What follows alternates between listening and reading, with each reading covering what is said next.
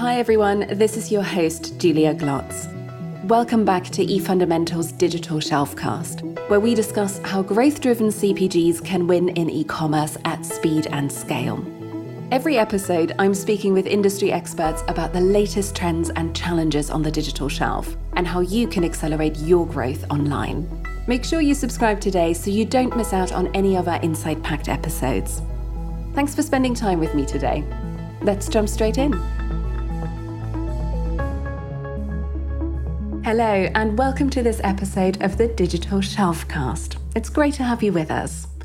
Today's episode is all about shopper marketing, what it is, and more importantly, how it must evolve to succeed in a digital grocery shopping world.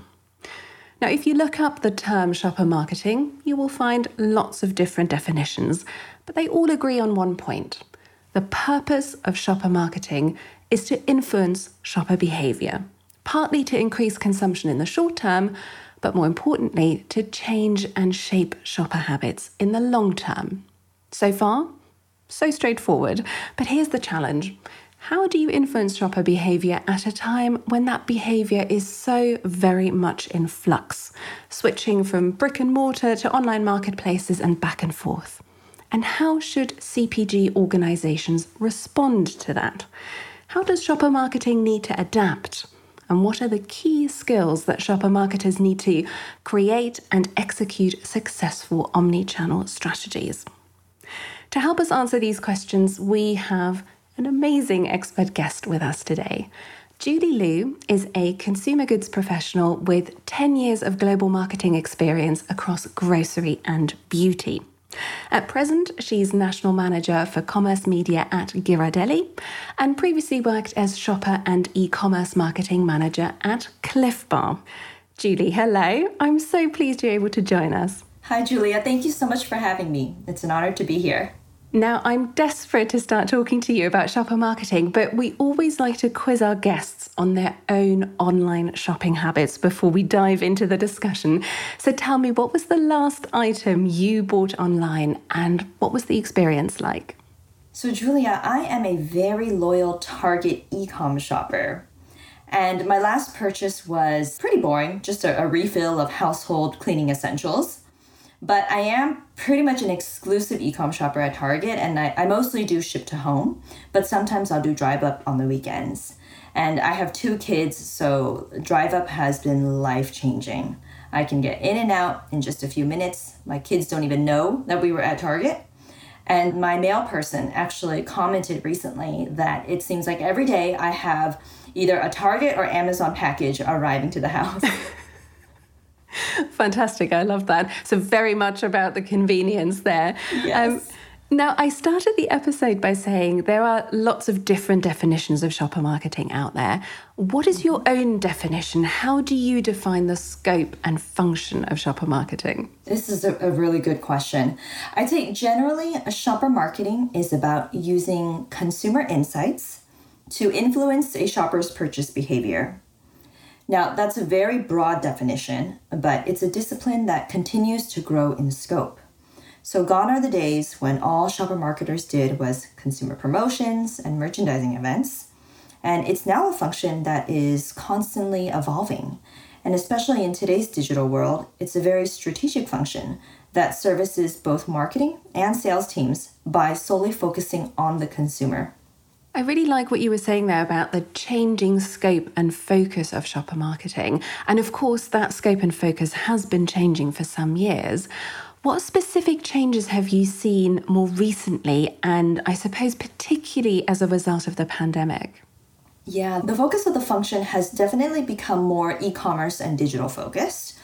And we were already moving towards omnichannel pre-COVID, but the pandemic really pushed shopper marketers into the limelight.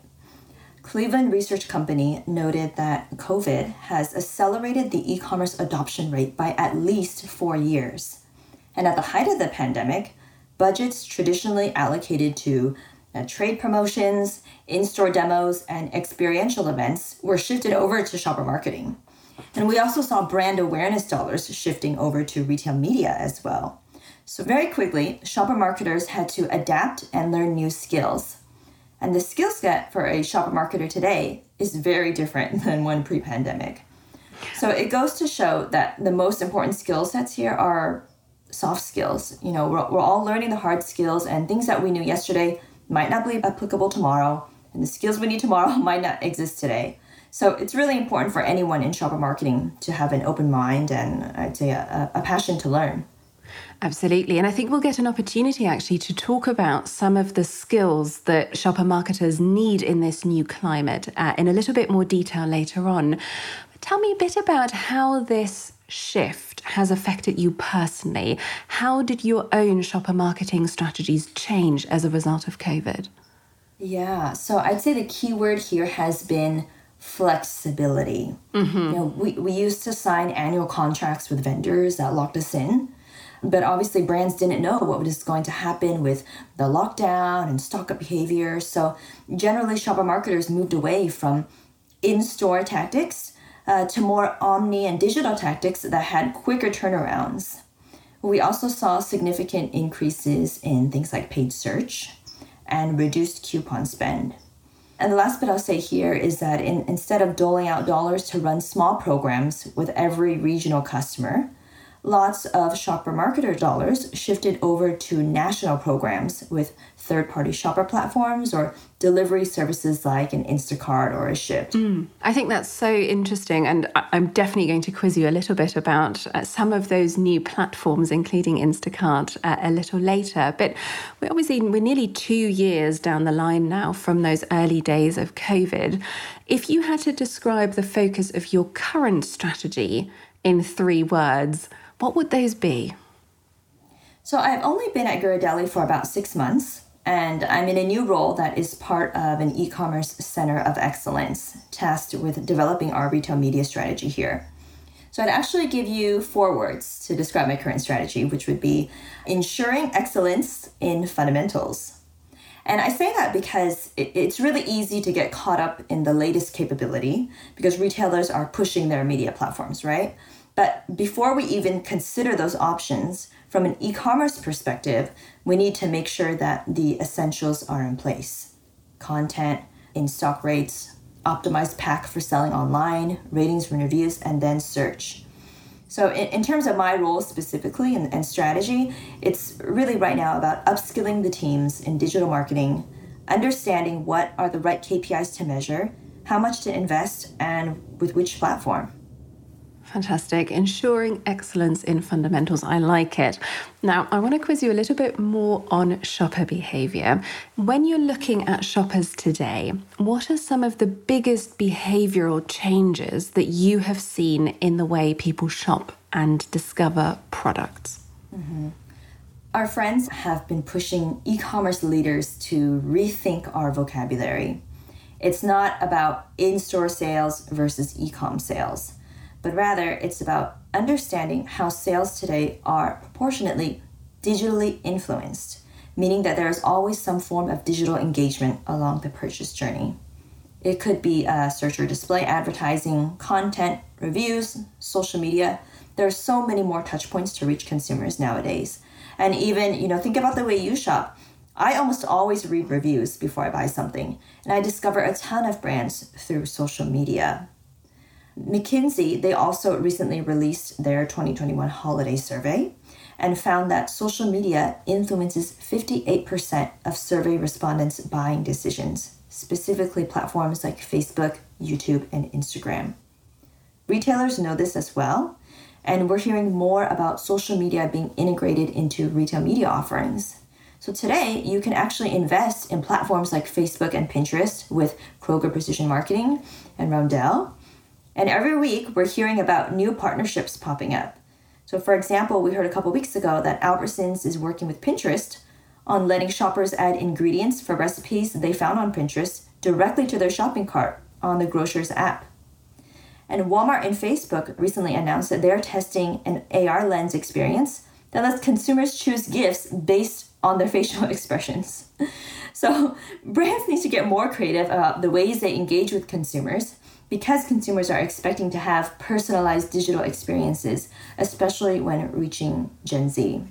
I love those examples. And it really made me wonder actually about your experience in the beauty industry. I mentioned right at the start, you've worked in beauty as well as in grocery. Yeah. And of course, beauty purchases are very heavily influenced by social media as well. How has shopper behavior changed in beauty? And are there perhaps some creative lessons the grocery industry could learn from our colleagues in the beauty sector? Yeah, this is a big question, Julie, and I think it's a really important one because so much has changed in beauty since I left the industry about 5-6 years ago. And at the time, I was working on the Asia Pacific markets. And I remember that we had just started to talk about e-commerce in the markets I was responsible for. And I specifically remember my buyers telling me how e-commerce is such a small part of the business and growth will be slow because cities in Asia are so compact and stores are so close to each other. You know, if you go to Hong Kong or Singapore, I can't even tell you, for example, in Singapore, in the main shopping area, how many Sephora stores there are that are within, 5-minute walking distance of each other. But now it's a completely different story, and that's what I love about the beauty industry. If you think what's happening now in grocery is fast-paced, it's always just been so much more intense in the beauty world. And that was the biggest culture shock when I moved over from beauty to grocery. We used to launch products every month, whether it was region exclusives, channel exclusives, trend-based limited edition eyeshadow palettes. And I used to update my retailers' shelving units every month to keep the assortment and visuals fresh. So when I came over to grocery, and I found that in traditional brick and mortar, there are just a handful of product launch windows tied to customer resets, I was shocked. And it was definitely a transition for me personally, going from beauty to grocery. And I think what's exciting for me personally is that the pace I'm seeing in e-commerce with grocery today reminds me a lot of my beauty days. And that's why I have a lot of passion for this space. I think that's so interesting. I mean, what you were saying about the pace there, I can just imagine that it must have been quite the culture shock. It's so interesting, though, because particularly in beauty, formats like live streaming have become much more prominent. And there are some CPG players and retailers that are starting to experiment with that as well. Based on what you've seen in beauty, could you imagine live streaming, social commerce, these sorts of things becoming more important in CPG as well? Yes, definitely. I mean, we saw it coming with China and how advanced they are with e-commerce and digital marketing and things like live streaming. But there are definitely a few lessons I think that the grocery brands can learn from what beauty brands are doing. And the first is that the beauty industry is all about experiences and not just transactions. You know, the industry traditionally has been very aspirational, although over the past few years, it's shifted to helping consumers celebrate who they are rather than pushing them to think about what they should look like. And so we're moving away from unrealistic standards of perfection to having products act as an enhancement of who you are naturally and linking positive associations back with that particular brand. And I think grocery brands have an opportunity here to better differentiate themselves by focusing more on the experiences piece so that people remember your brand during decision-making moments. And it's not enough to have people just solely aware of your brand, but what are you doing to link together the association between your brand and shopper needs? And that's through positive experiences, which are always personalized and more than often digital. The second thing here is increased focus on transparency and how ingredients affect your skin. So in beauty, product education is key. They use a lot of touch points like influencers, ratings and reviews, tutorials, and consumer studies on their websites. And the challenge is that the definition of clean beauty is actually not regulated in the US, and I don't know if a lot of people know that. So it's up to the consumer to decide which product works for them. And I'd say the same goes for food.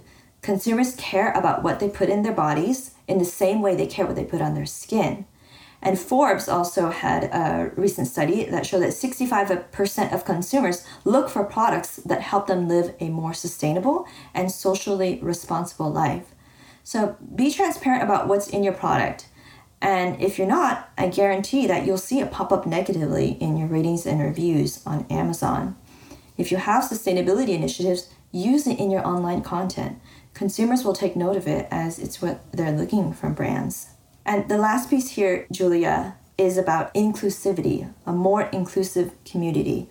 More beauty brands are launching shades and products made for all types of skin and different skin tones. Unilever announced earlier this year that they're removing the word normal from packaging on over 200 Dove personal care products because a study found that the word normal makes people feel excluded. What is normal skin supposed to be? So it's really about fundamentally rethinking the type of language and products brands have put out in the market for years. And the same for grocery.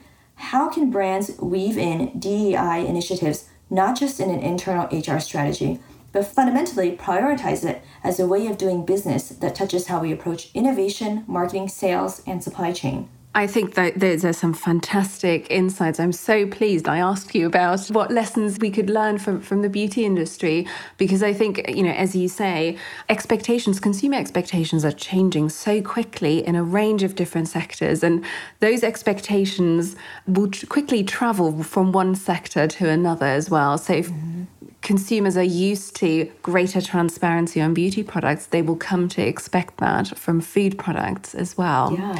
Now, we've talked a lot about the pace with which shopper behavior is changing. How do you personally stay on top of those changes? So let's start with metrics, for example. What are the metrics that you and your team would always want to keep on top of? Yeah, in terms of what interests me from a measurement perspective, I'm always looking for platforms that can provide data beyond performance level metrics. So with search, we'll always get things like cost per click, ROAS, conversion, impressions. And obviously ROAS is important, but we have to remember that it's purely a POS metric, and it doesn't give you any indication of brand health, incrementality, or profitability. So definitely looking beyond the day-to-day campaign metrics for campaigns, but thinking about how these campaigns really move the needle in terms of higher level metrics and overall brand health, especially digitally. Hey, while we're taking a quick break, Chloe from eFundamentals has got something we wanted to tell you. Here's a question for you. Are you drowning in data about your e-commerce performance, but not sure what to do with it? Do you really know what's impacting your online sales growth across major retailers? If you've answered yes, you need to check out eFundamentals right now. They provide you with all the digital shelf analytics you need to achieve e-commerce success at speed and scale.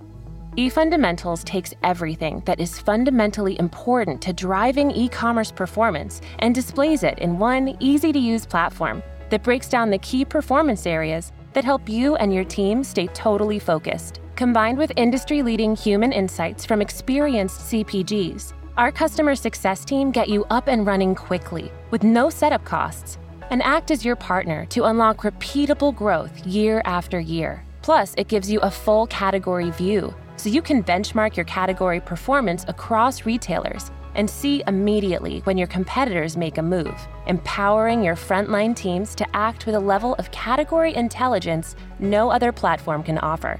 It's no surprise clients see an average ROI of 12 times using their service. After all, eFundamentals was built by experienced CPGs who know exactly what's needed to drive performance today. Head to eFundamentals.com/podcast today and see it in action for yourself. Trust me, you need eFundamentals. Are there any specific tools that you are using to stay ahead of trends or to monitor performance or competitor activity, or potentially any new tools or metrics that you've recently started using? Yeah, not so much any new tools, I'd say, but one thing that has been really important to me is I'm always setting aside time to learn. So whether that's hearing what my peers are doing about on LinkedIn, listening to podcasts like this, webinars, or finding an area of e-commerce or digital that really interests me and ensuring that I devote time to growing myself. And this is something I didn't really do early on in my career, and it can be challenging to do that when you get caught up in your day-to-day, but it is really important. So, some easy things to do would be setting aside the first 20 minutes of your day to catch up on industry news or discovering new tools through vendors. Or maybe it's one day a week when you're tuning into a webinar or podcast or taking a sales call. So it's just simple things like that that help me stay on top of what's happening in the industry today. I think that's a fantastic point, and actually it brings me on to a question about skills. And you mentioned skills and actually the importance of soft skills right at the start of our interview. But I'd love for you to just talk about this in a little bit more detail. Where do you see the biggest skills gaps within shopper marketing teams, and how are you trying to plug those? The challenge and opportunity today for shopper marketers is to learn digital marketing. And I'd say that is the same for traditional salespeople. They've got to learn e-commerce and digital marketing. And on the other hand, e-commerce or pay-per-click specialists now have to learn how the traditional in-store environment works and how relationships with buyers work. And media agencies and digital marketers now need to know omni shopper and retail media. So everyone involved now needs to be trilingual. We're all learning this together, and no one is the expert in all three. So it's an exciting time to be in this industry. And I'll tell you, Julia, I learn so much every day when I talk to vendors, agency partners, and my retail media account reps. There's just so much learning opportunity for all of us out there. Absolutely. On the soft skills side specifically, are there any skills gaps that you see particularly frequently within teams? Any soft skills that perhaps aren't as much on the radar as they should be? Yeah, nothing too much I'd say that sticks out based in terms of other areas of the business that we're focusing on. But definitely I'd say the biggest soft skill is, you need to have that passion. You need to have that drive to learn. I think about a year ago, like the skills that I've developed since my time even coming onto Ghirardelli, it's been a vast change for me. And I see it in my colleagues too, and the team members that I work with. We're all just really passionate about what we do, and we all just really want to learn. And we recognize that we're all in this together. Like I said, there's no expert in any area of the business right now because all of these things are new, especially when it comes to retail media. So it's just really about having an open mind and being willing to collaborate with people and partnering with each other. Absolutely. And I think, as you say, that ability to build partnerships and relationships with people internally and externally is so important at a time when we're all picking up new skills very quickly. Now, I want to talk a little bit about a very interesting article that you wrote recently, and it's titled Shopper Marketing, an Evolving Function in the Digital World. And in the opening paragraphs, you describe how people often refer to shopper marketing as the coupon team, which made me laugh because I think it really puts the finger on a really important issue because that's quite a loaded description. Can you just quickly explain where that perception comes from and how it therefore affects how shopper marketing is seen and used within organizations? Yes, Julia, thank you for bringing that up. So, shopper marketers can often, unfortunately, be seen as very tactical. There are obviously a ton of levers we can pull, but our minds often go straight to tactics. And many still see shopper marketing as a subset of trade promotions and as a discipline that can only execute short-term solutions. But our scope is so much larger than that. And how we can overcome any misconception is by building relationships across the org. It could be a mini roadshow where you showcase some examples of how you can partner with specific teams and talk about digitally influenced sales and how today shopper marketers, in a sense, are influencers for consumer behavior. So yes, a coupon may be one of the tactics that we recommend based on a brand's objective, but it's really important to remember that a coupon is a tactic. A coupon is not a strategy. Absolutely. And I love that idea, actually, of the mini roadshow to really help people visualize and have some tangible examples for how shopper marketing makes a difference. I think that's a really great suggestion. There was another line in your article that really stood out to me, and I'm just going to read it for listeners. So you write, shopper marketing should be involved in buyer conversations and with consumer insights and key learnings, regardless of which department the function reports into. I'm really interested in the point you make about buyer conversations, because as part of your remit, you focus on driving engagement with your brand through e-retail media with established retailers like Target. but also those emerging platforms that we've touched on already, such as Instacart. Tell me a little bit about how working with retailers and those platforms has changed over the past 18 or so months. What's the focus for retailers right now, and how are you using shopper marketing to support those retailers? There is so much focus now on retail media with our customers, and every day I'm hearing about a new offering. Kroger recently announced a private marketplace. Walmart is launching DSP. There's now new self-service capabilities with Instacart for display. So the opportunities, they seem endless. And advertising is such a profit driver. When you're in the low-margin business of grocery, things like advertising, membership programs, and data monetization are key examples of easy additional revenue streams for retailers. In terms of who's leading the way, Amazon is now the number 3 digital ad platform behind Google and Facebook. And they have about 77% share of total retail media ad market. And so other retailers were quietly working on their offerings, but the pandemic really speeded things up significantly. And these investments with retail media can be tied to buyer financials, so it's becoming an even more important part of the holistic conversation of what's going on at that specific account for your brand. Retail media is also becoming an attractive channel for agencies and brand marketers due to the looming deprecation of third-party cookies. And actually this week, Andrew Lipsman from eMarketer said that retail media is digital's third big wave. The first wave was search, led by Google. Second wave was social media, led by Facebook. And now this latest wave is the third wave of retail media, really led by Amazon. I think that's fascinating. And even just listening to you, I wonder how you make sense of just the vast range of options that are now available. Because as you've explained, this is an area that people are rushing into. There are some great financial incentives for people to really focus on this as an area. As a brand, how do you decide what's a good fit for you and what to invest in and what's perhaps shiny and buzzy and noisy but isn't going to deliver the results you're looking for? Yeah, so the thing to remember here is, where is your consumer? That's the thing I mentioned about shopper marketing, is that we should be consumer focused. That should be our priority, and that should guide our strategies and our plans.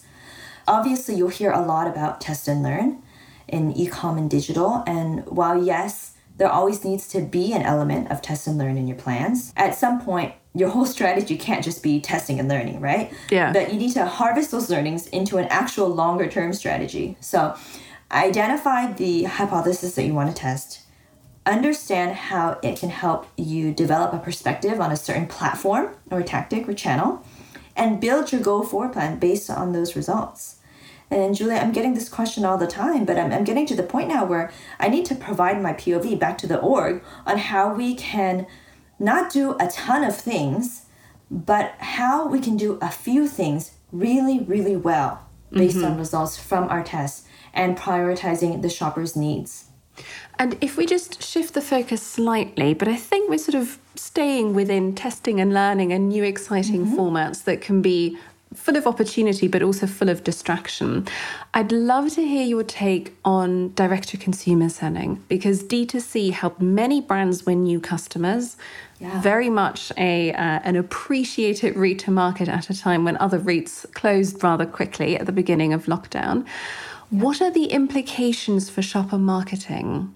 And what have you learned about your shoppers through direct-to-consumer? Digital marketing is a huge area of learning opportunity for shopper marketers. Digital marketing and shopper marketing, these teams have traditionally been siloed in organizations. But the pandemic has really shown us that there are huge opportunities to help the org become more consumer focused by bringing these two teams closer together.